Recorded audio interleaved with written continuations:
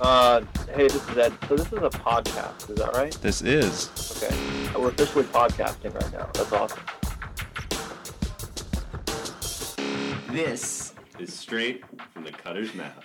Welcome to Straight from the Cutter's Mouth, a retina podcast. At least once a week, we bring you insights and perspectives from the world of vitreoretinal surgery. I'm your host, Dr. Jay Schreither. Today in episode 90, we're going to try a novel format for an episode. At the request of one of our listeners, Dr. Melissa Newelt, we will have a group literature-based discussion of treatment options for submacular hemorrhage, including anti-VEGF therapy, intravitreal pneumatic displacement with or without tissue plasminogen activator, and pars-planated vitrectomy.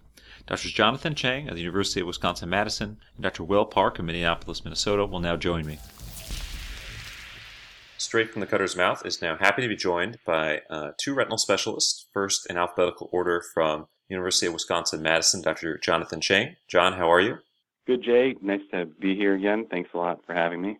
And next, from Vitreal Retinal Surgery PA in Minneapolis, Minnesota, Dr. Will Park. Will, thanks for coming back. Thanks, Jay. Good to be on again.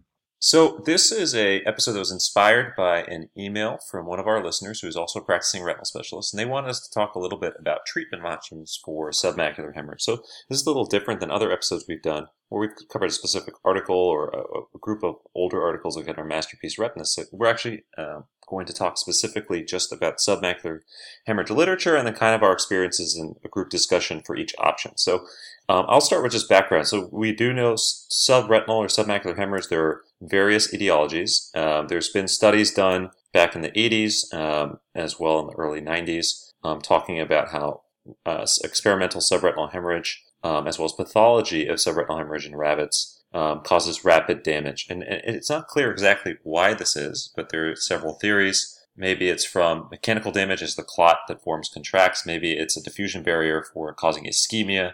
Maybe there's a component of iron toxicity as well. And there was a good study done by Avery et al. In 1996, which is looking at the natural history. So just talking about what happens if you observe submacular hemorrhage. And this was subretinal hemorrhage in AMD.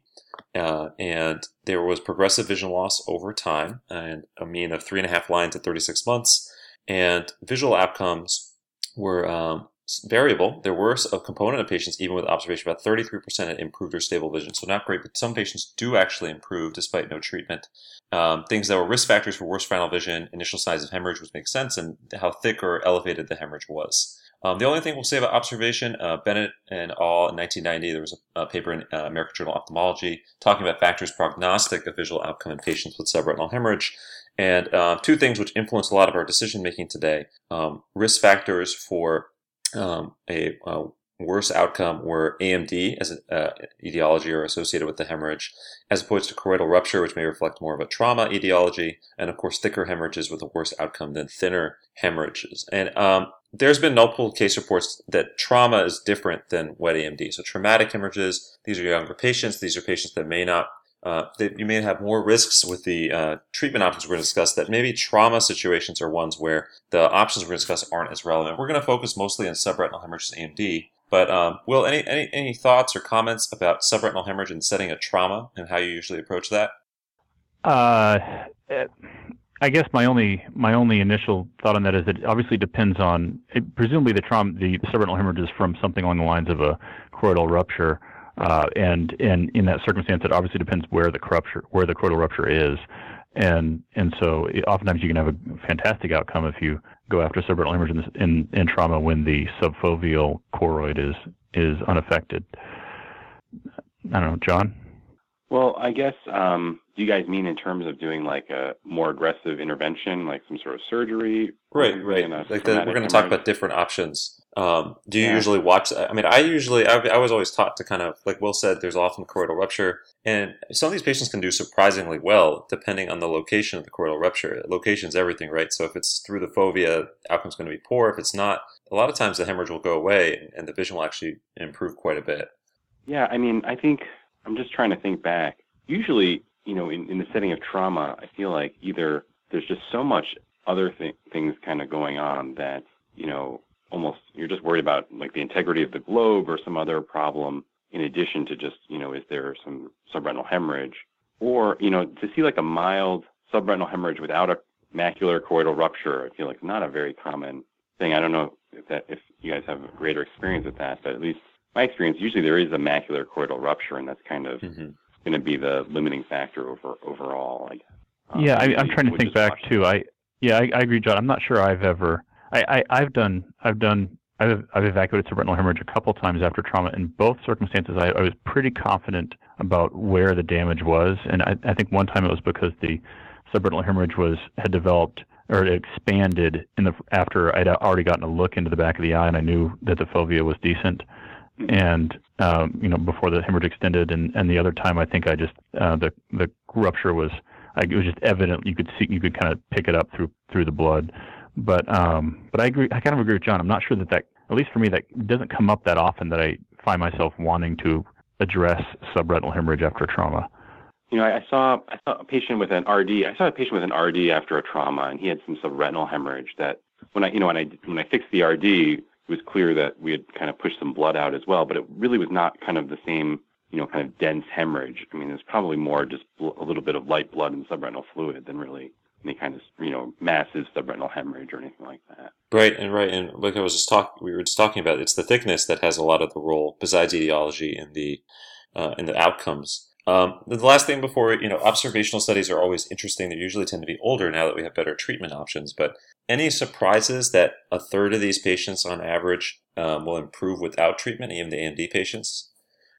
Well, I mean, what are we calling improved, right? We don't know where they started. And, that's true. Maybe, improved could be a few letters, so it's hard to say. The stable makes a little more sense, I think, just because, if they started with poor vision from the hemorrhage and they had some scar or atrophy underneath, you might not see much improvement afterwards. And just that's a good point. Just to get perspective from that Bennett study, the average final visual acuity in the AMD submacular hemorrhage group was 20/1700. So essentially, we're talking count fingers vision. Essentially end-stage AMD as a final vision. So, okay, so let's talk a little bit about treatment options. We're going to spend a little time talking about anti-VEGF, then about in-office gas and or TPA options, and finally surgery. So, John, I'm going to let you get started just talking a little bit about the literature for anti-VEGF, and we can kind of discuss as a group our experiences. Yeah, I think, Jay, you kind of alluded to this before. We don't really see a lot of observation for subretinal hemorrhage associated with macular degeneration anymore because we have treatment for wet AMD, and so most of the time, you're going to pursue something as kind of the minimum, right? And so I think anti-VEGF is kind of, in a lot of ways, evolved because it's the most, convenience is not quite the right word, but it's maybe the lowest risk procedure that you could do for a patient who has a subretinal hemorrhage, and I think I think maybe the minimum that you should be expected to do for someone, who's had subretinal bleeding. So I know before all this, we'd kind of talked about two papers in particular. The first was from Bascom Palmer. Gary Scheinbaum was the first author, and from the Retina Service with Dr. Flynn, Rosenfeld, Smitty, where they looked at 19 patients who had neovascular AMD, a submacular hemorrhage, as they defined it, greater than 50% of the lesion area, that they treated with anti-VEGF monotherapy. And I think they looked at the improvements in vision, and over 3 months, 6 months, 12 months, patients gained slightly more vision from 12 letters at 3 months, 18 letters at 6 months, and then 17 letters at about a year's follow-up. Not a bad series, although by month 12, the follow-up kind of dropped out a little bit. And it's one of these retrospective studies, so hard to know, in terms of full treatment and everything. But they showed some nice examples where, some patients do remarkably well as the hemorrhage clears away, and then others have poor vision and, mostly related to geographic atrophy centrally. So, Jay, the second study that we looked at as we were talking about things was a subgroup analysis from the CAT trial. So this was a paper that came out in Ophthalmology 2015. It was actually, the first author was one of my colleagues here, Mike Altawheel. And this subgroup was patients who had CNV lesions that were composed of greater than 50% blood, and in the CAT trial. So there are about 84 patients in that. And, the overall CAT trial is over 1,000 patients, but 84 patients in this subgroup. And these patients actually had very similar gains in vision compared to the other patients being treated for AMD with lesions of less than 50% blood. So, or even no blood. So basically at 1 year or 2 years, they gained about 9 letters. And then compared to the other study patients where the gains were 7 letters at 1 year and 6 letters at 2 years. So that was not statistically significant. I think, they noted that there was greater amount of fibrosis if you'd had a larger hemorrhage. So basically 29% at 1 year, 37% at 2 years in the greater than 50% blood had fibrosis present, as opposed to in the rest of the trial, 17% at 1 year and 21% at 2 years. So, I think just the other note was at both 1 and 2 years, those patients who gained 15 letters, less than 15 letters, and then more than 15 letters, all were very similar rates as well. So kind of the different groups of vision gain were also very similar. That's kind of the most recent, I think, larger or one of the larger studies that's looked at anti-VEGF therapy in patients with subretinal hemorrhage or, retinal hemorrhage. So I think that's probably what guides a lot of our therapies, or at least kind of, like I was saying before, kind of the minimum treatment for these patients. So we're going to save some of I think that once we go through options, we can kind of have a discussion of when we each kind of choose to use the options and based on the literature. So we'll save that discussion for the end. But just one thing we'll discuss, Will and John, I'll start with Will. If you do choose to use anti-VEGF for AMD with subretinal hemorrhage, what is your treatment interval? How long do you treat for it? And how long do you keep a patient on a given interval? Pardon me.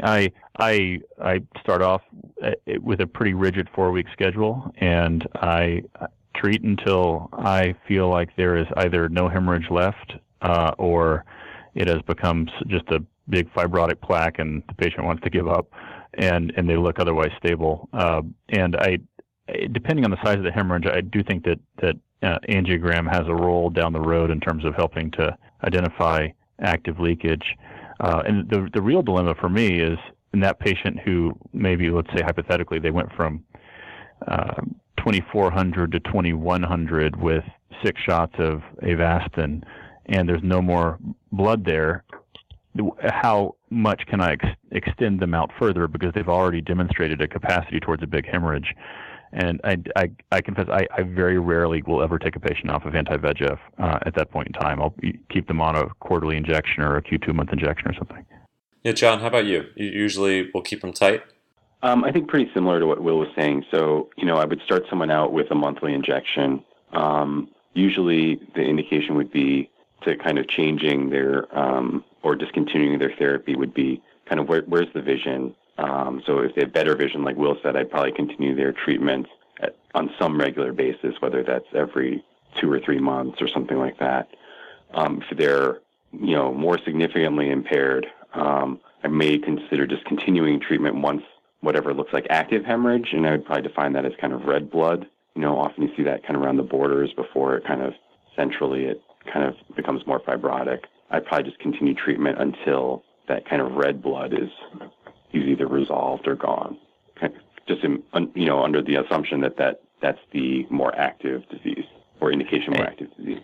Yeah, and can I just emphasize that I think that for a lot of people out there that Flynn, Bascom, Palmer study on monotherapy was really quite important, because as we all know, we have a fair number of patients we don't want to take the operating room for one reason or another in this circumstance, and to have that kind of knowledge that's an effective therapy in many people was a pretty fantastic piece of literature to have available.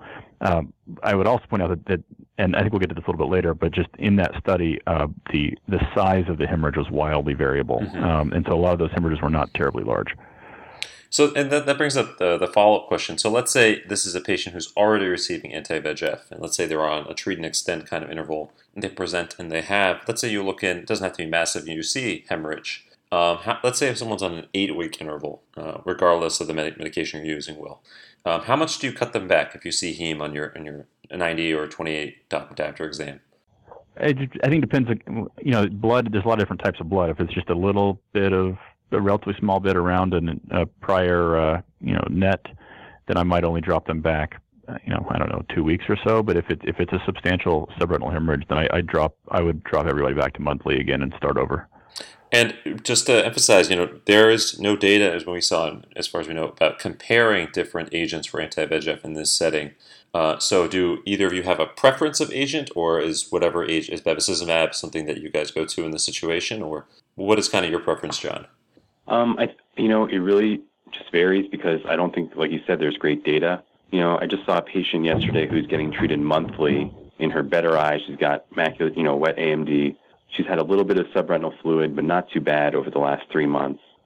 So we just continued bevacizumab treatment monthly, and then yesterday I saw her. She had some some subretinal hemorrhage. It wasn't in the fovea. I continued her on Avastin, but it's not really clear to me that if I switched to Eylea or Lucentis, that would necessarily make a difference. And if she'd been on one of the other agents, I'm not sure if I would switch to another one just because of that.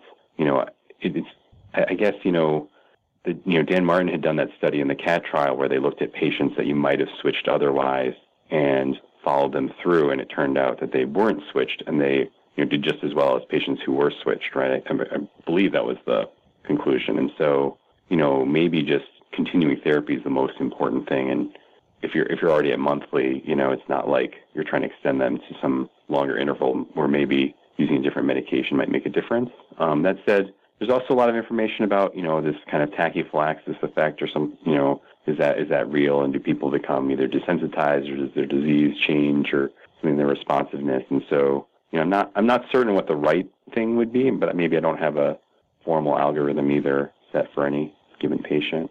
Right. Well, and then just one quick thing to throw out there. This is obvious to everybody, but if a patient has subretinal hemorrhage, especially recurrent subretinal hemorrhage, it's probably worth just considering the polypoidal variant in that circumstance, depending on the rest of the appearance.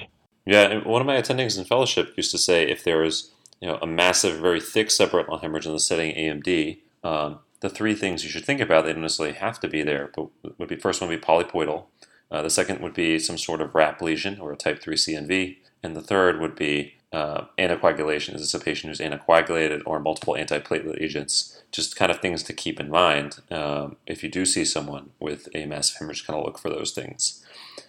So I'm going to talk a little bit about, so Will, you referenced, some of these patients we don't want to take to surgery. So people have been thinking about this before the anti-VEGF era. And the next thing we're going to talk about is in-office treatment with a mixture or combination of intravitreal tissue plasminogen activator, TPA, and gas to try to displace the submacular hemorrhage. So the idea would be you liquefy the clot and displace it. Now, more recent literature, and when we talk about surgery, it'll be similar. Anti-VEGF is always sort of incorporated because everyone implicitly understands the risks are low and you're decreasing the CNV activity. But in 2001, anti-VEGF was not available, so there was a paper from Ophthalmology by Hadenbach et al., which is a prospective study looking at 43 eyes. There was no comparison group, and they did average follow-up of 6 months. They injected TPA with gas, and they got 80% displacement of blood under the fovea. And again, this was defined by clinical examination. But the patients who gained vision initially, that one interesting take-home point was there was a lot of these patients gained vision. So it was 44% initially. This dropped to 30% over 6 months. And this is a theme we'll see also with surgery, is some of these patients may gain a lot of vision initially, but then some of these patients still slip back and lose vision. And they found that the biggest risk factor for worse vision was having having the hemorrhage present or symptoms present for more than 2 weeks. If you look at the curve from their paper, the initial visual acuity was actually very predictive of the final visual acuity. And that implicitly makes sense to all of us. And if you looked at some of the case examples, they showed several case examples of successful displacement of the hemorrhage, but they showed examples both ways, both with tremendous improvement in vision and cases where you displace the hemorrhage but the vision really doesn't come back. And again, this was based on fundus photography and clinical exam. More recently, Cho et al. In Retina 2015, now there were people incorporating anti-VEGF in the office with pneumatic displacement. So they looked at using ranibizumab in combination with initial displacement, and they retrospectively compared people who had displacement versus none. Everyone got ranibizumab for the first 3 months, and then as needed. Both groups improved vision and central foveal thickness, now measured on OCT. There was no difference between the monotherapy group or the combination group in terms of final visual acuity or central foveal thickness. But in terms of 3-line improvement, even though there was no difference in average visual acuity, 57% of the combination group got 3 lines back versus 37.9% of the monotherapy group. And the limitation here is the visual acuity. Maybe there are certain factors that predict that they may choose to take a patient for gas, and they may get 3-line improvement, but the final vision may actually be better. So final vision depended mostly on baseline vision, just like in the other study, how long the symptoms had been there, just like the other study, hemorrhage size, like we talked about in the observational series. So just to talk about this, so I personally have not done this, and I think that it's a reasonable option if you want to try something in the setting of a massive hemorrhage in conjunction with anti-VEGF to avoid surgery. I think one of the problems I could see with this is if a patient isn't necessarily healthy or cleared for surgery, many of these patients may not be able to position. But first, let's start with John. John, your experience with intravitreal TPA and or gas together with anti-VEGF? Yeah, so I had one patient who had a massive, let's call it a large subretinal hemorrhage associated with AMD. They had actually not been previously treated with anti-VEGF. And so I decided to go ahead and try pneumatic vitreolysis. It had happened within about 24, 48 hours. I was able to get TPA and then do the gas injection. And unfortunately, the patient developed a retinal detachment in an area of lattice. So, I think just one warning would be just be careful about peripheral pathology, in some of these patients as well. I think probably it's just more focused on the macula, really, and not maybe just everything else that was kind of happening and trying to help the patient's vision maybe aggressively. I do think it's great because, like you said, Jay, you don't have to go to the operating room. But I think for the average practitioner, the other difficulty is you don't really have TPA available on hand most of the time. Mm-hmm. So it's hard to just, someone walks in your office with a large subretinal hemorrhage and then say, all right, let's just inject TPA. You may have to do that on a different day or get it, or even may not even have it accessible. I don't know, Will, in your practice, if you're able to easily get TPA in the clinic. But there's also been, I know earlier on it was kind of thought maybe TPA doesn't penetrate the subretinal space either if you give it intravitreally. So I think those are maybe some controversies. How much did you inject, just out of curiosity? I think I don't remember. I've never done it. I'm just curious. I think we had done, I have to double check. I know I gave anti-VEGF and TPA at the same time. I think I did 10 micrograms. Is that right? No, sorry. I probably did the 12.5 micrograms per 0.1, so probably 12.5. Okay. Yeah, I think that this was done by a few of the doctors when I was in fellowship. I never did it personally. I think this is really a useful option in a very niche sweet spot, I guess. I guess if you don't think the anti-VEGF is going to give you the effect you need. And the problem with all the literature, and one of the things that's going to come as we go through this, there's very little comparison between these treatment options. This retrospective study was one example where they did compare it. But it's a retrospective study. There's limitations. They actually didn't find a difference in final visual acuity between the groups. And that's something we'll get to when we finish the surgery discussion is how much are we actually achieving with extra interventions versus just anti-VEGF. But I think that the other interesting thing, like you said, John, is we don't know. This is something that's debated: is how much intravitreal versus subretinal TPA, which Will's going to talk about in a minute, makes that clot liquefy. Cases like the cases that were shown in that Hadenbach paper, and this is without anti-VEGF, show pretty decent displacement and kind of reduction of the hemorrhage over time. But how much of that would the gas have displaced it regardless of the TPA? How much was the TPA actually helping on top of the gas? Because there's a lot of variability to this. You can do anti-VEGF with gas. You can do anti-VEGF with gas and TPA. You can space them out in time. You try displacement initially and then go to anti-VEGF. So there's a little bit of nuance to what you can pick in terms of what you'd like to do. I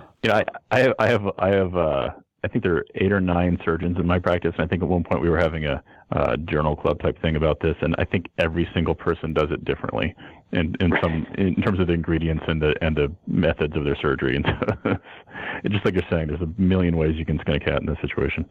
Yeah, and the other interesting thing, the Hadenbach study, remember, was pre-anti-VEGF. 20% of the eyes, 21% of the eyes had a recurrent bleed. And so that kind of reemphasizes, we all know this, but if you are going to do this, anti-VEGF is critical still to kind of reduce the CNV activity. The other thing from the Korean study is what kind of gas to use. So the majority of these patients got SF6. They would do face down for 24 hours, and then up to 3 days, depending on the doctor and what they preferred.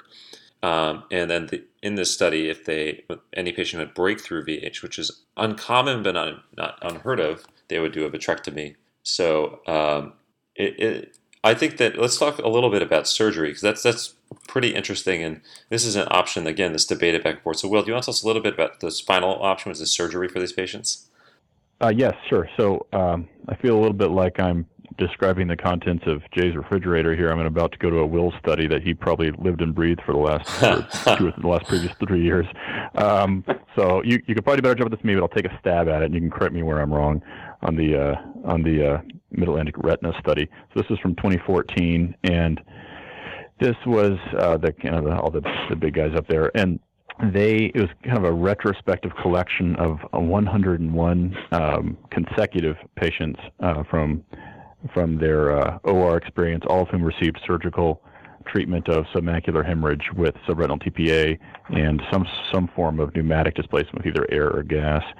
And just looking through it, first off, I'll just kind of touch on their methodology. It fluctuated a little bit, but in general, they would do a vitrectomy, use a 41 gauge cannula, and inject TPA subretinally into the subretinal space. It was done in either one or multiple sites or kind of tiny retinotomies to create blebs.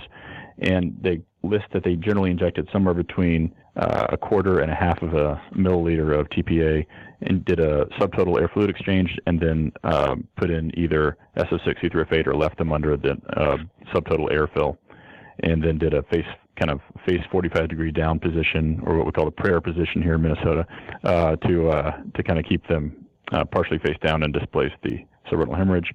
They had a couple interesting things in this. Half the patients were on anticoagulants of some sort, including aspirin, and the average duration of hemorrhage was 16 days. They had some that were quite a bit less and some that were over a month out. And just to skip ahead to that, those patients that were over a month out still, on average, did have some visual improvement. They noted that about 80% of eyes had the hemorrhage displaced from the fovea a couple days after surgery, and visual improvement was gained in the majority of patients. I'm just reminding myself here, the vision was still generally poor, but if you look at the number of 3-line gainers, it was approximately 20% at 20% at month 3 gained 3 lines, 80% gained 1 line, and then very few lost lines initially, although if you looked out to a longer follow-up here at month 12, I think about 20% of eyes ended up losing vision by month 12, which again is going with what Jay was commenting on earlier, that patients had initial improvement and then deteriorated subsequently. Only a certain percentage, I want to say something like half the eyes, ended up getting anti-VEGF postoperatively due to the fact that this was a long-running study. And so it was not uniform use of anti-VEGF. And 4 postoperative ragmentonous retinal detachments, recurrent subretinal hemorrhage in 6 patients, and 1 patient developed a RPE tear postoperatively. So a couple comments, as you mentioned, the anti-VEGF, because this was a long retrospective study, some of these patients were the pre-anti-VEGF era, and the patients who got anti-VEGF did better than the patients who didn't get anti-VEGF if you follow them out. The other comment at month 6, initially by month 3 there wasn't much of a difference. At month 6 you started noticing that difference, which implies exactly what, that you were saying, that you're controlling the process better with anti-VEGF. Right. I mean, a couple comments. Then we can actually talk about the surgeries, because these are interesting to talk about technically. Positioning. You mentioned positioning, and this is just like you were talking about in your practice, that everyone did things a little bit differently. I remember one of our surgical conferences when I was a fellow, there was this 20-minute debate about the optimal airfill and the optimal positioning. Some people would do a partial fluid air and then keep the patient upright and try to displace the hemorrhage inferiorly.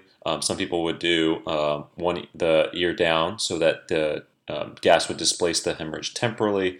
Some people would do face down and do partial, and there were some people who do a full fill. So it was all over the place. Some people do air, some people do SF6. So I don't think we know for sure what the optimal positioning and kind of how to displace the hemorrhages. A couple of things that I was taught, and you guys can comment about, and this is the most interesting, is how do you decide someone is a decent candidate for this? So first thing is, there should not be a significant sub-RPE component to the hemorrhage. And OCT is helpful to kind of figure that out. But if there is a large sub-RPE component, you have to understand you're not going to displace that. So then you're achieving less essentially by doing the vitrectomy and trying to displace the subretinal hemorrhage, whereas anti-VEGF may be a less invasive and similar kind of outcome in that situation. The second is, where is the hemorrhage going to go? So if the majority of the hemorrhage is concentrated on one side of the fovea, then that's a little easier in a sense to displace than if you have a massive hemorrhage involving both arcades and involving the fovea. The chances of you actually getting a big enough blood and displacing that, it's possible, but it may be lower. And the third we talked about was medical clearance. These patients are a lot of times unhealthy. They're on anticoagulation. They need to be healthy enough to get the surgery. And that's important. The other thing to talk about, we can talk about patient selection, and I'll leave it up to John, would be what's the status of the other eye? What was the baseline vision? How long they've had symptoms for? And if we are going to decide to do this option, when should you make this decision? Is this a time-sensitive decision? John, your thoughts?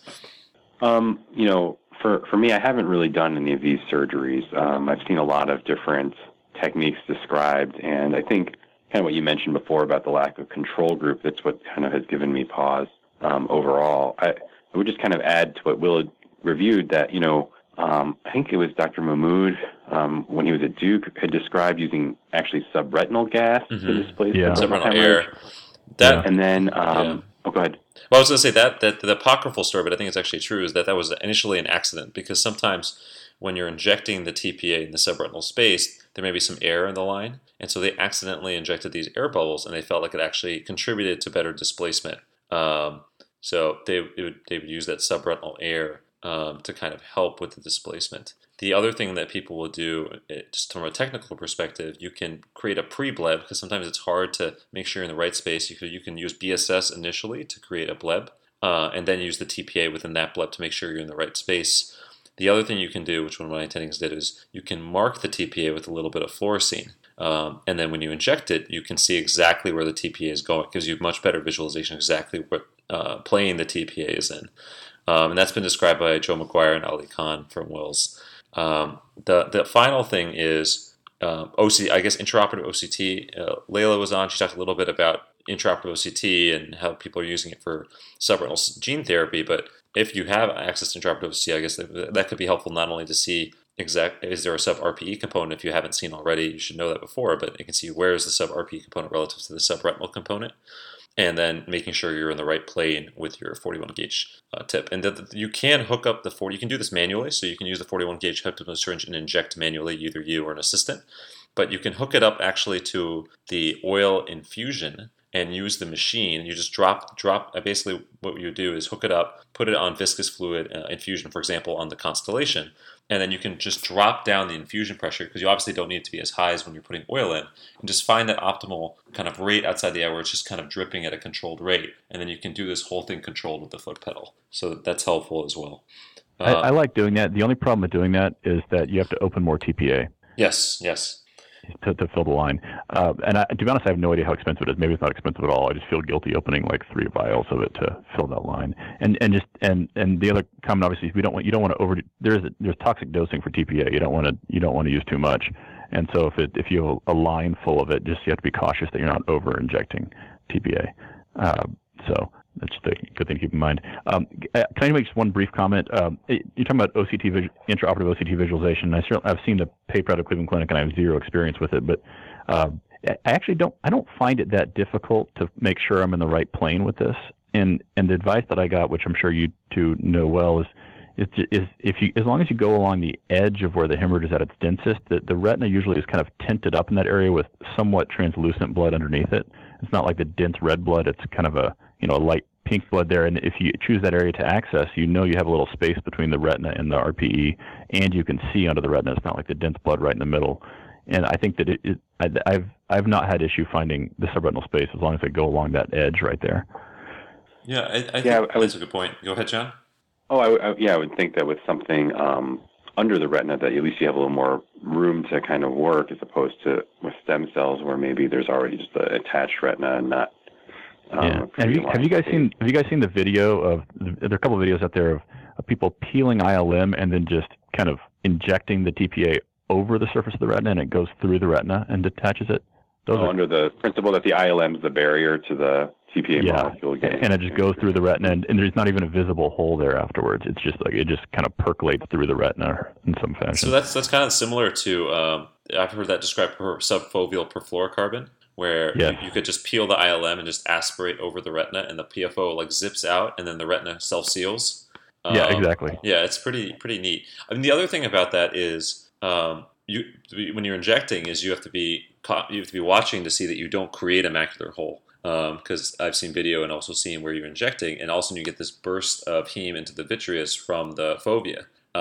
And sometimes the hemorrhage is so massive and so taut as you're injecting that space, it may kind of push out of there. And then whether or not, again, is that hole something that will close regardless of peeling the ILM? I don't know. I probably would peel ILM in that circumstance if I could, just to make my maximize the chance that hole is not going to be open post-operatively. But that's another thing to consider. I mean, Will, I'm going to ask you. John talked a little bit about the lack of comparative data, but I mean, for you, does the status of the other eye, the pre-bleed vision in the eye you're considering surgery, and then the final thing would be kind of the duration of symptoms. So, like, if you are going to make a decision to do vitrectomy, what's kind of your mental clock for when you think you have that window?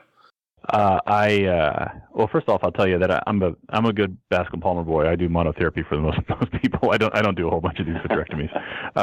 But I it really has to be the perfect candidate. But and one brief thing I'll say is that I think the perfect candidate for this, and I've had a few patients like this, are when they have a parapapillary net and then a big subretinal hemorrhage, because then the RPE under the macula is really good. Under the fovea is good, and that you have a chance to get a really good outcome if you drain that blood for them. But I tried to do it as soon as possible, within a week. I did one on a weekend a couple weekends ago, just because I just felt like they really needed to have it done promptly, and I didn't have OR time for a little while, and I thought it was a good case.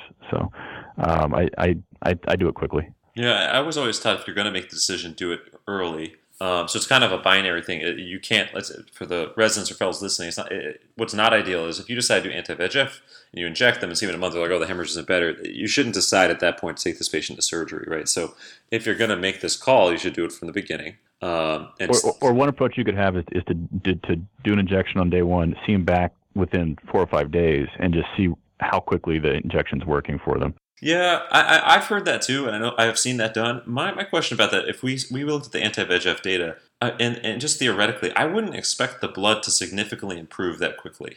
And so I think what might happen, you might, especially if you're early in your career, it's obviously anxiety provoking, especially if this is the patient's better eye or they're in a difficult spot. So the patient's game can be hard, but I don't know if you're going to see substantial differences in 4 or 5 days. If you do, great, then you know that you can be fine. But just because you don't see differences doesn't mean that anti-VEGF isn't going to get you a similar result at that point. It's true. It's going to bias you towards doing earlier surgery. Right. Although the one advantage of that is that it gives the patient a little bit of time to kind of understand the situation and monitor the vision on their own and kind of come to grasp with it. Right. And go ahead, John. In the cases in that Will's paper we were talking about, in those cases that developed the RD, was the RD from a break from the injection site, or was the RD from a different peripheral break? Do we know that? Will can correct me if I'm wrong, but I always thought that was not from the posterior break from the injections. Those were like peripheral detachments seen in the postoperative period in the setting of. So they just had a really high rate of post-vitrectomy detachment then, or like was that, it seems like a little high. I guess maybe there were some 20 gauge patients in here too, maybe, which could also increase that rate. I can't comment on the Will study, but the submacular surgery trial study that looked at, we didn't talk about this, but there was a part of the submacular surgery trial series. They had a series where they looked at actually mechanically evacuating the submacular hemorrhage. Plus or minus TPA, and they had a really high rate of retinal detachment and a really high rate of retinal detachments that weren't anatomically repairable. And I can't remember the exact numbers; they're not right in front of me. But it was. Go ahead. I'm sorry. Okay. Oh no, but isn't that because they were working a lot more posteriorly to like remove, to basically flip the retina and remove everything? Yeah, but what I've heard from people who were in that study, and I confess I don't know the data, but is that some of those were from like these big posterior retinotomies where they stretched them open to pull out a big clot of blood, but many of them were from peripheral breaks, but they had this, because of the blood in the eye, they had this kind of inflammatory milieu that had a really high rate of PVR development. And so I think they had a high, and I've always heard that when the eye detaches after this kind of a surgery, it can be a really ugly detachment because of PVR. And again, I haven't personally seen it, thank goodness, but I just have heard that they can be pretty nasty detachments. Although the Will study, I think they repair them all pretty effectively with just a simple vitrectomy afterwards. So I don't know. Oh, when I was at Columbia, we had a patient with a submacular, just a massive submacular hemorrhage from polypoidal, and actually one of my colleagues took her to the OR. They did TPA in the office like a few days before, and then they did an external subretinal hemorrhage drainage. So just like you might drain from a scleral buckle, in a scleral buckle procedure, they did a vitrectomy, but then when they did the drainage, they cut down from the sclera through the choroid and drained the fluid that way, the hemorrhage that way, and it anatomically made a big difference. Obviously, when you have that much hemorrhage, you're not really as concerned about vision, but kind of with that same principle that, making a retinotomy in a patient with that huge hemorrhage might just have so much inflammation that you could be at a higher risk for a bad RD. So yeah, there's a paper on external drainage of polypoidal subretinal hemorrhage. I'm trying to find it right now, actually, because you reminded me of that. Anyway, I think from a technical perspective, that would be a great option in the setting of a hemorrhage that occupies a greater area further away from the posterior pole. But I feel like you could do it if it was just macular, like a submacular hemorrhage localized to the macula. I would just be a little more nervous about doing a cut down that posterior and close to both the macula and the optic nerve. But maybe I'm just not. Jay, you don't do regular cut downs underneath the macula? I've kind of sworn those off since I became an attending. I'm getting too old for that. So let's think about this. So why do we think, and I referenced this before, and then Will talked about this, why do these patients gain vision and then lose it? No one knows the answer to this. There's been theories about this, but you guys are two of the smartest people I know. I mean, why do we think this happens? And I'll let Will go first. I'll let Will take most of the smartest part. Dude, I don't know. You definitely you set me up for failure here. I think that the majority of the reason is just progressive atrophy, and I don't know whether that's due to the effect of the subretinal hemorrhage itself, or just the effect of the underlying event of the RPE rip or the really bad net that caused it in the first place. And I don't know. Does the TPA, again, the TPA can cause toxicity to the retina, but I don't think that that's likely a big issue with normal dosing. So I don't know. I think it's just the underlying disease. Yeah. Yeah. I mean, exactly. Macular degeneration. I mean, this is just just like looking at the CAT trial and everything, right? Where people get better after a few months of treatment, and then if you look at 1 year, 2 year, now you're starting to get back to where you were, and I think that's a big part of the disease, right? Atrophy, and that portion of things probably is accounting for some of the vision loss also.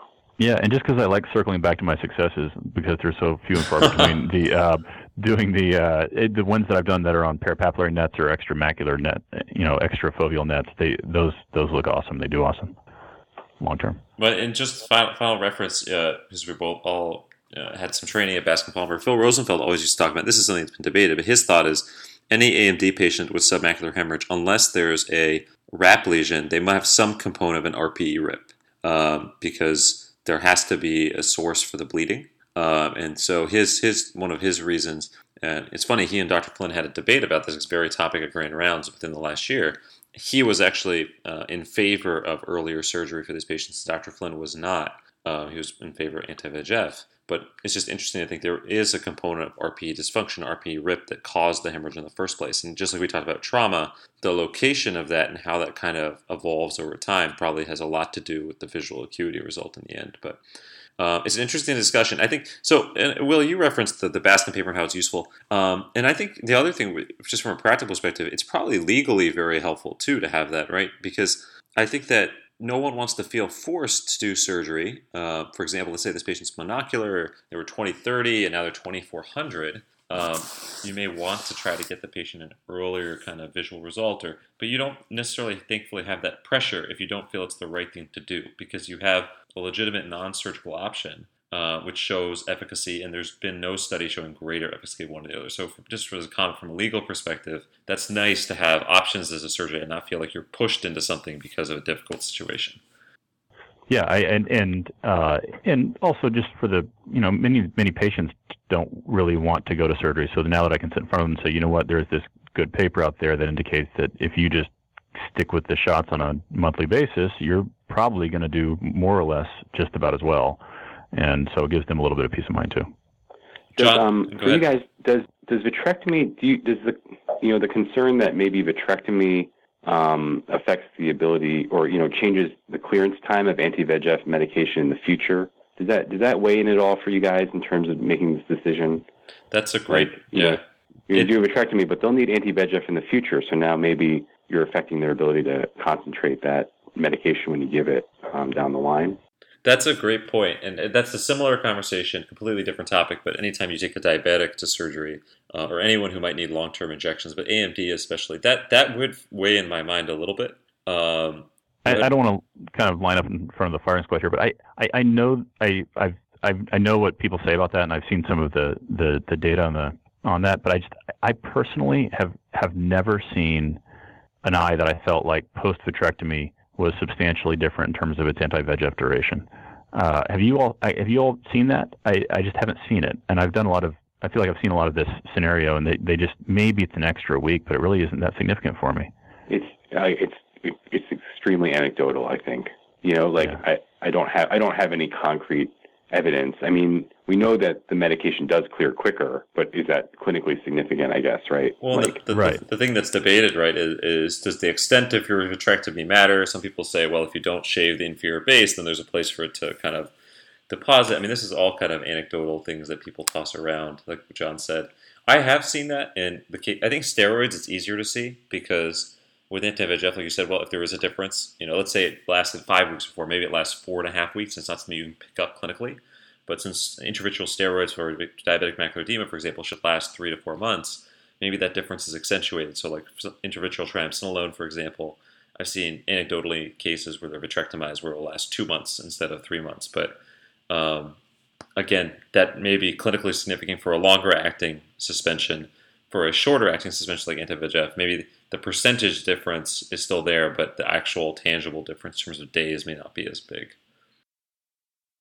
I mean, the dosing of the medicine is so much greater than, kind of the amount of VEGF receptors in the retina anyway. So maybe, you're flooding it regardless. And so if you flood it and there is a post-vitrectomy or not, maybe that's not a big difference. But I don't know, just something to throw out there. I guess the other question I had for you guys was when you see someone with a subretinal hemorrhage, and I think, the other thing we didn't really distinguish when we were talking is kind of these massive subretinal hemorrhages where, they're kind of going beyond the arcades even maybe, as opposed to kind of these smaller subretinal hemorrhages, which might be just more central. But do you ever make any recommendations in terms of their systemic anticoagulation? Should they change their prophylactic aspirin or Coumadin or anything like that?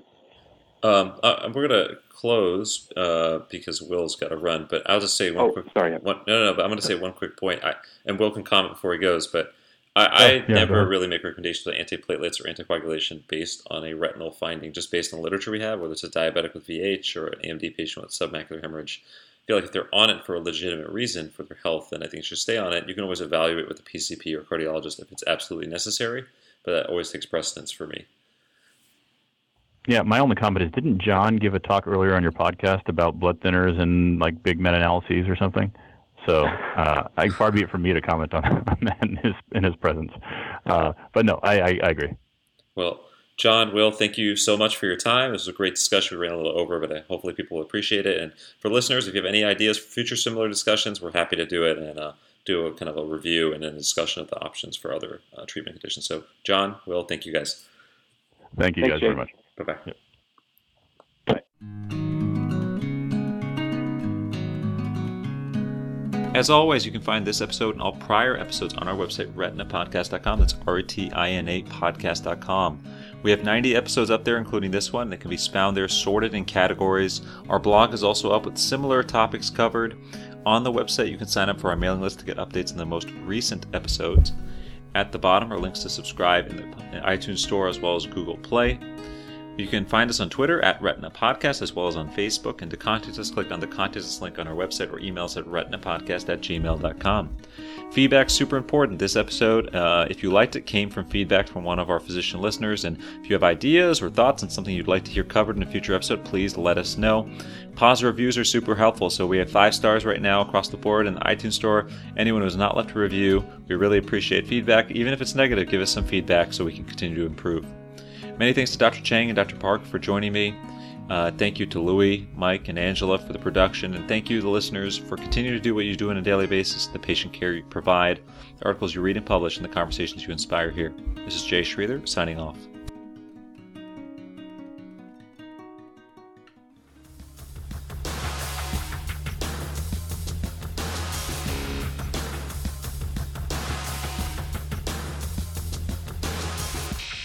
Good feeling. This is straight from the cutter's mouth.